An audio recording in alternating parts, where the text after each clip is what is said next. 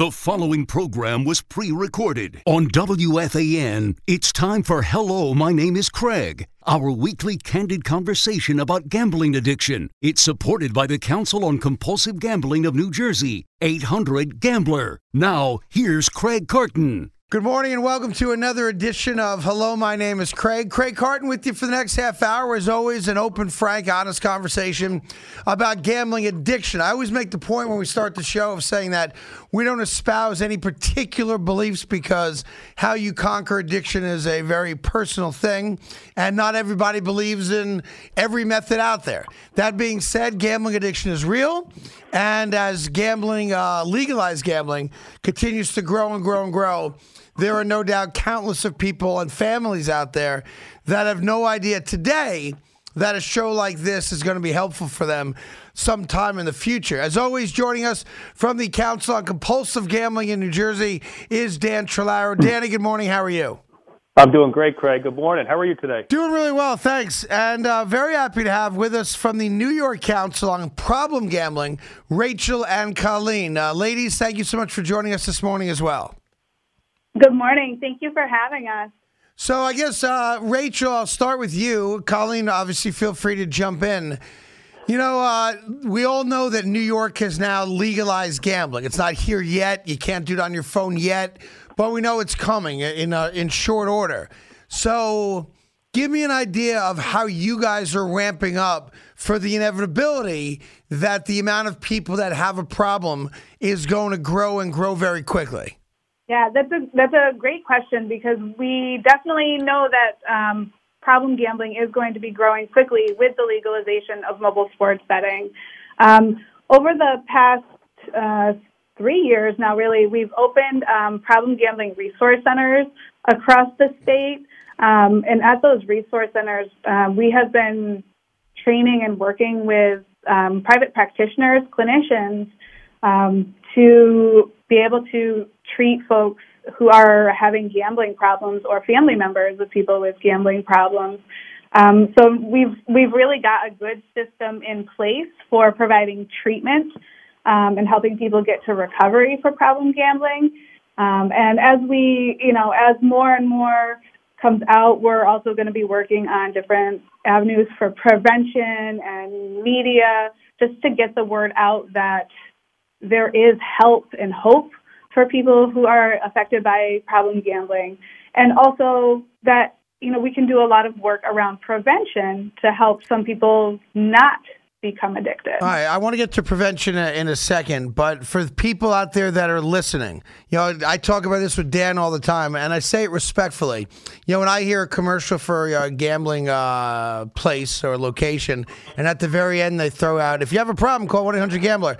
No one hears it. No one pays attention to it. So marketing, unfortunately, marketing is a needed aspect of what you guys do.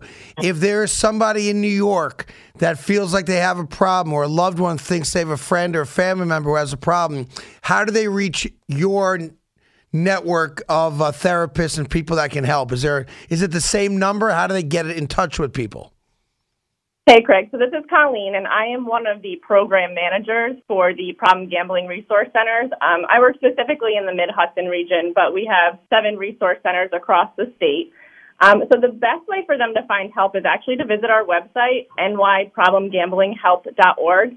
And on there, we have the entire state. You can find, the county that you live in and the resource center to call, and you'll be connected to one of our program managers who can work with you to find the best fit, time that's available, days that are available, whatever clinician is going to work best for you. Great. So now, Dan, let me bring you into this. We talk about prevention, and it's we're talking more and more about it.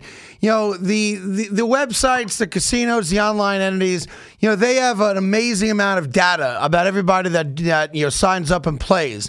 They have algorithms to know exactly how to market to people. That's going to that's going to encourage somebody to take money out of their pocket to gamble more and gamble more and gamble more. They can also use that technology, as we know for a fact, to also make them aware that somebody is a potential problematic gambler.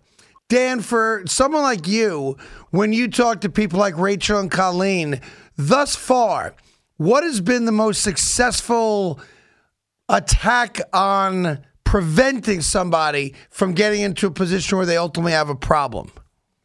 That's a great question. You know, when we talk and tackle it at the stakeholder level. So when I'm working with Rachel and Colleen, we also work with the entities. We work with the operators, the people that are providing the services to gamble, to say, listen, these are real people. It may not seem like a high percentage. It may not seem like a lot of money in some cases, but these are people at the end of the day that have families. They have issues. And the operators have been largely receptive. One of the areas that we focus on in the state of New Jersey is having a quarterly working group meeting where we bring the stakeholders, all the operators, the horse racing, the lottery, we come to the table and we talk about the issues that are in front of us. And the issues that we've talked about the last 2 quarters in particular has been the rapid rise of marketing. Now, what makes it challenging is that the operator can understand the concern and the challenge, but after the meeting is done, if we don't see an outcome or a resolution or a change, was that really an effective meeting? So I think there's this ongoing conversation that's being had about how do we show prevention, how do we exercise caution and care for individuals who are playing too much, pop-up ads, time limits, responsible gambling limits, those are all part of it. But what else can we do? That's been the challenge. What else can we do to get people the help and the resources and to help prevent harm in those who are playing on your website? I mean, I've got the answer to that. You know, New Jersey's got the largest handle in the country now, bigger than Las Vegas. But if you have a gambling license in the state of New Jersey, your only requirement is $100,000 a year to be spent towards responsible gambling. Is it the same in New York, Rachel Cullen? Do you guys know, as part of the legalization of mobile sports betting, if there's going to be a requirement to make a certain amount of what's the word I'm looking for? You know, take a certain amount of revenue towards responsible gambling, or is that not set up yet? Right now, the way that it's looking is that for when mobile sports betting comes online, there is going to be $6 million earmarked for prevention, treatment, and recovery services. Okay. Based on the amount of revenue that is expected in the state of New York, you know, like we feel that's a really low number. So we would love to see an annual percentage be written into the budget. Legislation, you know, bills were written by the Assembly and Senate, both in New York State, to put in 5% of all the revenue, which was really nice because I think that gives a fair chance to prevention and treatment and recovery, and for the folks who need the help to really, one, learn about it, and then two, actually be able to receive the service. Yeah, I think that's the thing that troubles me the most. And you know, I'm not asking Rachel Colleen about your personal background, but I'm a compulsive gambler. And although I'm sure I would have denied the help and did deny it when people asked me about it, I also was completely unaware of what was available to me. And that's, to me, moving forward now, being an admitted compulsive gambler and trying to spread the word that there are great groups like Dan's, like yours, in New York that offer, you know, great assets to help people. I don't know how to connect what you all do to the person like me. And I think that's the troubling disconnect here, is making people like me aware that people like you exist. And that's what troubles me the most. I think that's a fair point, Craig, because oftentimes when someone calls our helpline and they live in New York, I'll give a recent example where I just worked with Rachel and Colleen. We had someone who listens to our show call up. He identified, has a family member. I was able to go on the website, the Problem Gambling Resource Center, found where he lived, directed him to the appropriate parties, and now we got the treatment that his family member deserves. But that's only because I know of Rachel because I'm in the industry. Right. And so, Craig, your point is well said. There needs to be more marketing because we see all the commercials for the gambling operators out there. There needs to be more marketing to say, hey, this is available. This is free. Get the help that you deserve. It's just that the advertising and marketing just can't keep pace with the small budgets that we have. That was Rachel's point. We're woefully underfunded in every state because there's no federal dollars that are earmarked for gambling addiction or recovery. Is that right? There's none? There's zero federal dollars allocated for gambling treatment services in the United States. It's all at the state-by-state level. Colleen, you were going to jump in on that? Yeah, I mean, I think I agree. There definitely would be nice if there were some federal funding, but I think just to speak to the point about family members too, as you were talking about that, I think it's important to know that family members can get help too, and they can get help through our program because, like you said, the gambler themselves, they might not be willing or ready to reach out for that help.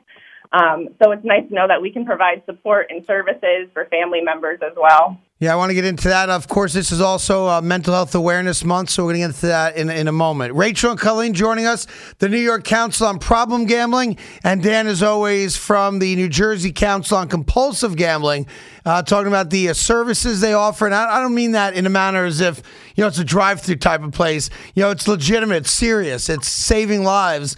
And we appreciate you guys all joining us today. We'll continue with more of Hello, My Name is Craig right after this. Back to more of Hello, My Name is Craig on The Fan with your host, Craig Carton, and supported by the Council on Compulsive Gambling of New Jersey, 800-GAMBLER. All right, welcome back to Hello, My Name is Craig, talking to Rachel and Colleen. They both work with the New York Council on Problem Gambling. And as always, Dan Trillaro, New Jersey's Council on Compulsive Gambling, better known to you as 800-GAMBLER. Rachel, I want to ask you about mental health. A lot of, I always had a problem when I was first coming to terms with the fact that I was a compulsive gambler, that I'm an addict, for lack of any better word, that gamblers, for some reason, are viewed in a different light than any other type of addictive personality, different than drinking, different than drugs.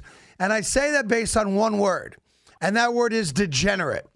You don't call someone a degenerate alcoholic. I've never heard that. I've never heard that this person is a degenerate, drug addict. They're addicts. But when it comes to gambling, you're thought of as a degenerate gambler. And I can tell you firsthand that did play a role in my kind of obstinance and refusal to accept the fact that I was an addict because I didn't feel of myself as a degenerate. And it played with me from a mental health standpoint. And I wonder if you guys could speak to that a bit. Absolutely. Craig, I'm really glad that you brought this up because I think the language that we use is so impactful. So calling somebody a degenerate gambler, that adds a huge amount of stigma to the person who is addicted to gambling. And I don't even call somebody with a gambling problem a problem gambler or a gambling addict because they are a person first. And I think if we're calling somebody a degenerate gambler or a problem gambler, like that hurts. Like, the old phrase, like sticks and stones may break my bones, but words will never hurt me. Well, like that's not true. I think many people are hurt by words, and I think when we're able to call somebody a person and a person with, a problem, with a mental illness, with a gambling disorder, with gambling problems, we can see that they really are a person. They are more than the gambling behaviors that they are doing. And Dan, I'll bring you in that as well. Yeah. We've talked about it a lot. The suicide rate of compulsive gamblers is incredibly high. Yeah. And, there's a lot of reasons for that. I'm not a doctor, so I'm not going to, tell you what I think they are, but you can speak to it better than I can. And it's a real issue. The addiction takes control, and it does lead to depression, sometimes, suicides attempts, crime, and a lot of other things. And when you refer to these people as degenerates, first and foremost, it does have an impact. Yeah, if we remember that one of the reasons that people gamble, and we focus on the escape reason here, right? Escaping a problem that I don't know how to deal with or I don't want to deal with, escaping emotion, escaping things that I have to cope with, that's where you start going down that negative mental space, that negative spiral. And I think Rachel makes a good point. One of our former employees, treatment coordinators at the New Jersey Council, really impressed me with the use of language, that we always treat people first, right? You're a person with an alcohol problem. You're a person with a gambling problem because your identity is rooted in being a person.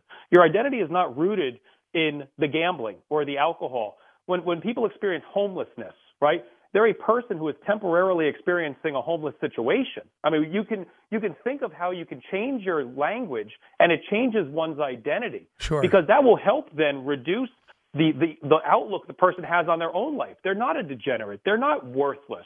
They're not useless. I mean, these are the buzzwords that we hear.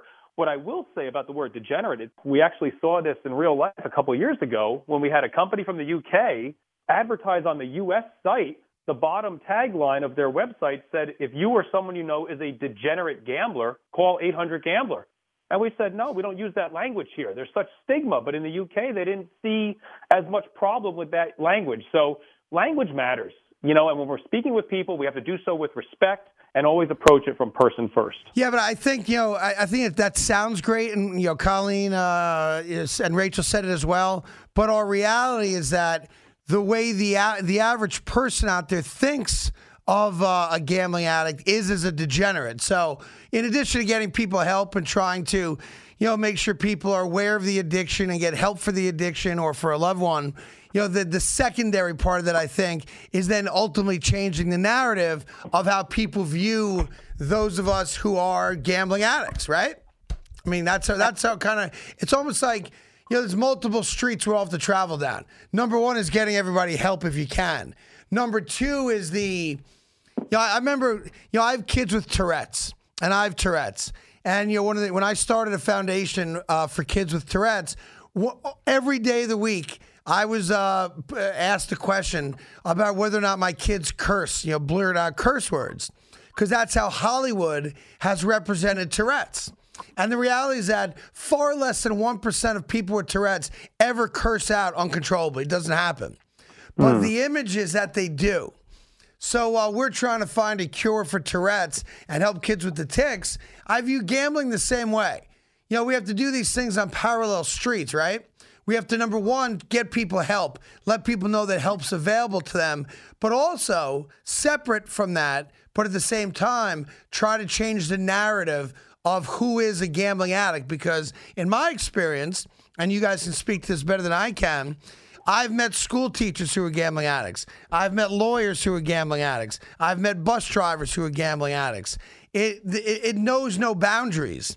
And I think ultimately, if we can get that message across, that becomes very powerful. And Colleen and Rachel, I'll let you guys kind of speak to that for how you guys see the future of what you guys are doing, knowing that, the mobile sports gambling's around the corner. Yeah, absolutely. And I think, a big part of kind of destigmatizing is around education, right? And that's part of what we do here too, is, we do presentations, we do trainings, we have workplace toolkits, things that, can help you or your organization kind of destigmatize that language, make it more normal for people to know that it is an addiction and you can get help and there's help available. And especially, as we see the expansion of mobile sports betting, we do anticipate there may be higher calls coming in. So we want everyone to be prepared and know, about gambling and what the negative consequences can be for people.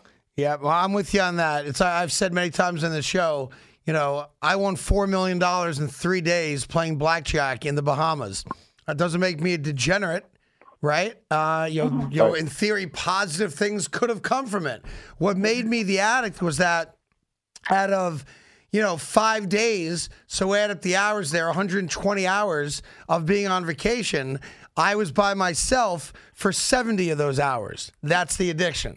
And those are the things and the aspects of the addiction that someone without the addiction, or not just without the addiction, but someone who's not related to the addict or sees the addict, exhibiting that behavior, the rest of the world just would never know about it, And that's where we've always seen gambling prevention and treatment as a grassroots effort, right? I mean, the New Jersey Council has been around for 38 years, and it's grassroots. It's trying to find a spot at the table. It's like we're like the young kids sitting at the kid table, and we want to get to the grown-ups table, right? And that's what we've been fighting for so many years, because we know, Craig, you and I know firsthand how devastating and how bad this can get. And to spread that word to other people, and then to have them buy into it in a way, and to say, oh, yeah, you're right, you're not just morally weak, right? Or you're just not a degenerate like we talked about. There's actually an addiction. There's a disease. Dr. Fong said, the brain just thinks about gambling differently, right? Yep. We don't think about it the same way as maybe someone else does who doesn't have the problem. So we're fighting for a seat at that big person's table. Well, Colleen and Rachel, I want to give you guys one more chance. What's the website again? And then what's the kind of lasting thought you want our audience to have about what you guys are trying to do in New York? The website is nyproblemgamblinghelp.org. And if you log on there, you'll be able to find, where you're located in New York State, and we'll be able to connect you with a therapist who's highly trained in problem gambling in your area. With now that everything is telehealth, we have telehealth appointments, so we can connect you with the therapist who is best going to be able to meet your needs the best. And also with our program, it's not going to be of cost to you. We're able to provide reimbursement to our clinicians so that if somebody isn't able to pay for treatment because they have lost a lot of money due to their gambling, we're able to pay for their treatment for both the family members and the person who is gambling. So that's huge. I encourage anybody who is thinking, like, I don't know if I have a gambling problem. I'm not sure. You guys have made me think about it. Call. We can get you hooked up with an assessment. You can connect with somebody. But I think, final thoughts, there are a lot of services available in New York. Not only do we have therapists, we have connections with other, recovery groups. We have great connections with the GA and Gam-Anon in our state. And they have an open meeting upcoming that's combined GA and Gam-Anon, open meeting for anybody who is like, I don't know if that's me. Sometimes I gamble and there's problems, but I don't know if I have a gambling problem. Come to the meeting, contact the New York Council on Problem Gambling, and we can get you the information to get to that meeting. But I think, our main message is that there is help and hope for people, and don't be afraid to reach out and ask.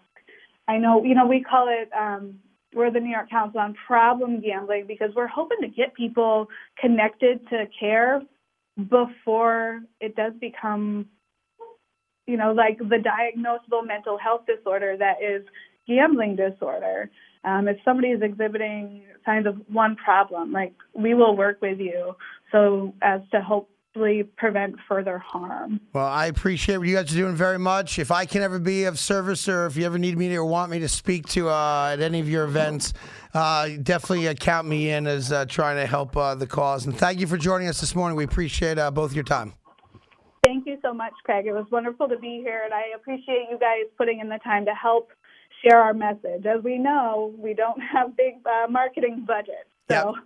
Well, I'll help as much as I can, and you guys keep doing it because you're saving lives legitimately, and that's not an overstatement. So I appreciate what you guys are doing. I look forward to seeing you in person, and thanks for joining us this morning. Appreciate it. Thank you so much. Well, Dan, you know what they're going through. It seems like they're on the precipice of what's going to be an explosion now of new gamblers as mobile sports gambling hits the state of New York. You've lived through that, both as a gambler and, of course, in your capacity in New Jersey at the council. It's going to be interesting what New York does and what kind of resources ultimately the state provides for their group and others like it, yeah? Yeah, sometimes I think the states aren't really aware of the landslide of calls that they're going to get. Just in the small sample size of states around the country that have reached back out where I've spoken, they said, wow, you're right. We're getting a lot more volume on our helpline. We're getting people reaching out, visiting our website. I think people kind of say they're expecting it, but when it really happens, they're kind of shocked by it.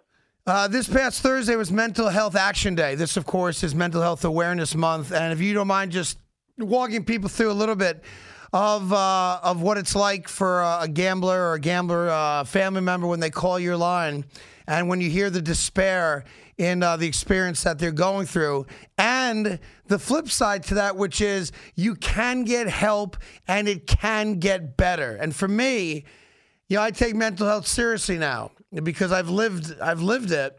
And the most important message I would put out there, and hope that you do as well, Dan, is that it's never as bad as you think it is in the moment, and it can get better.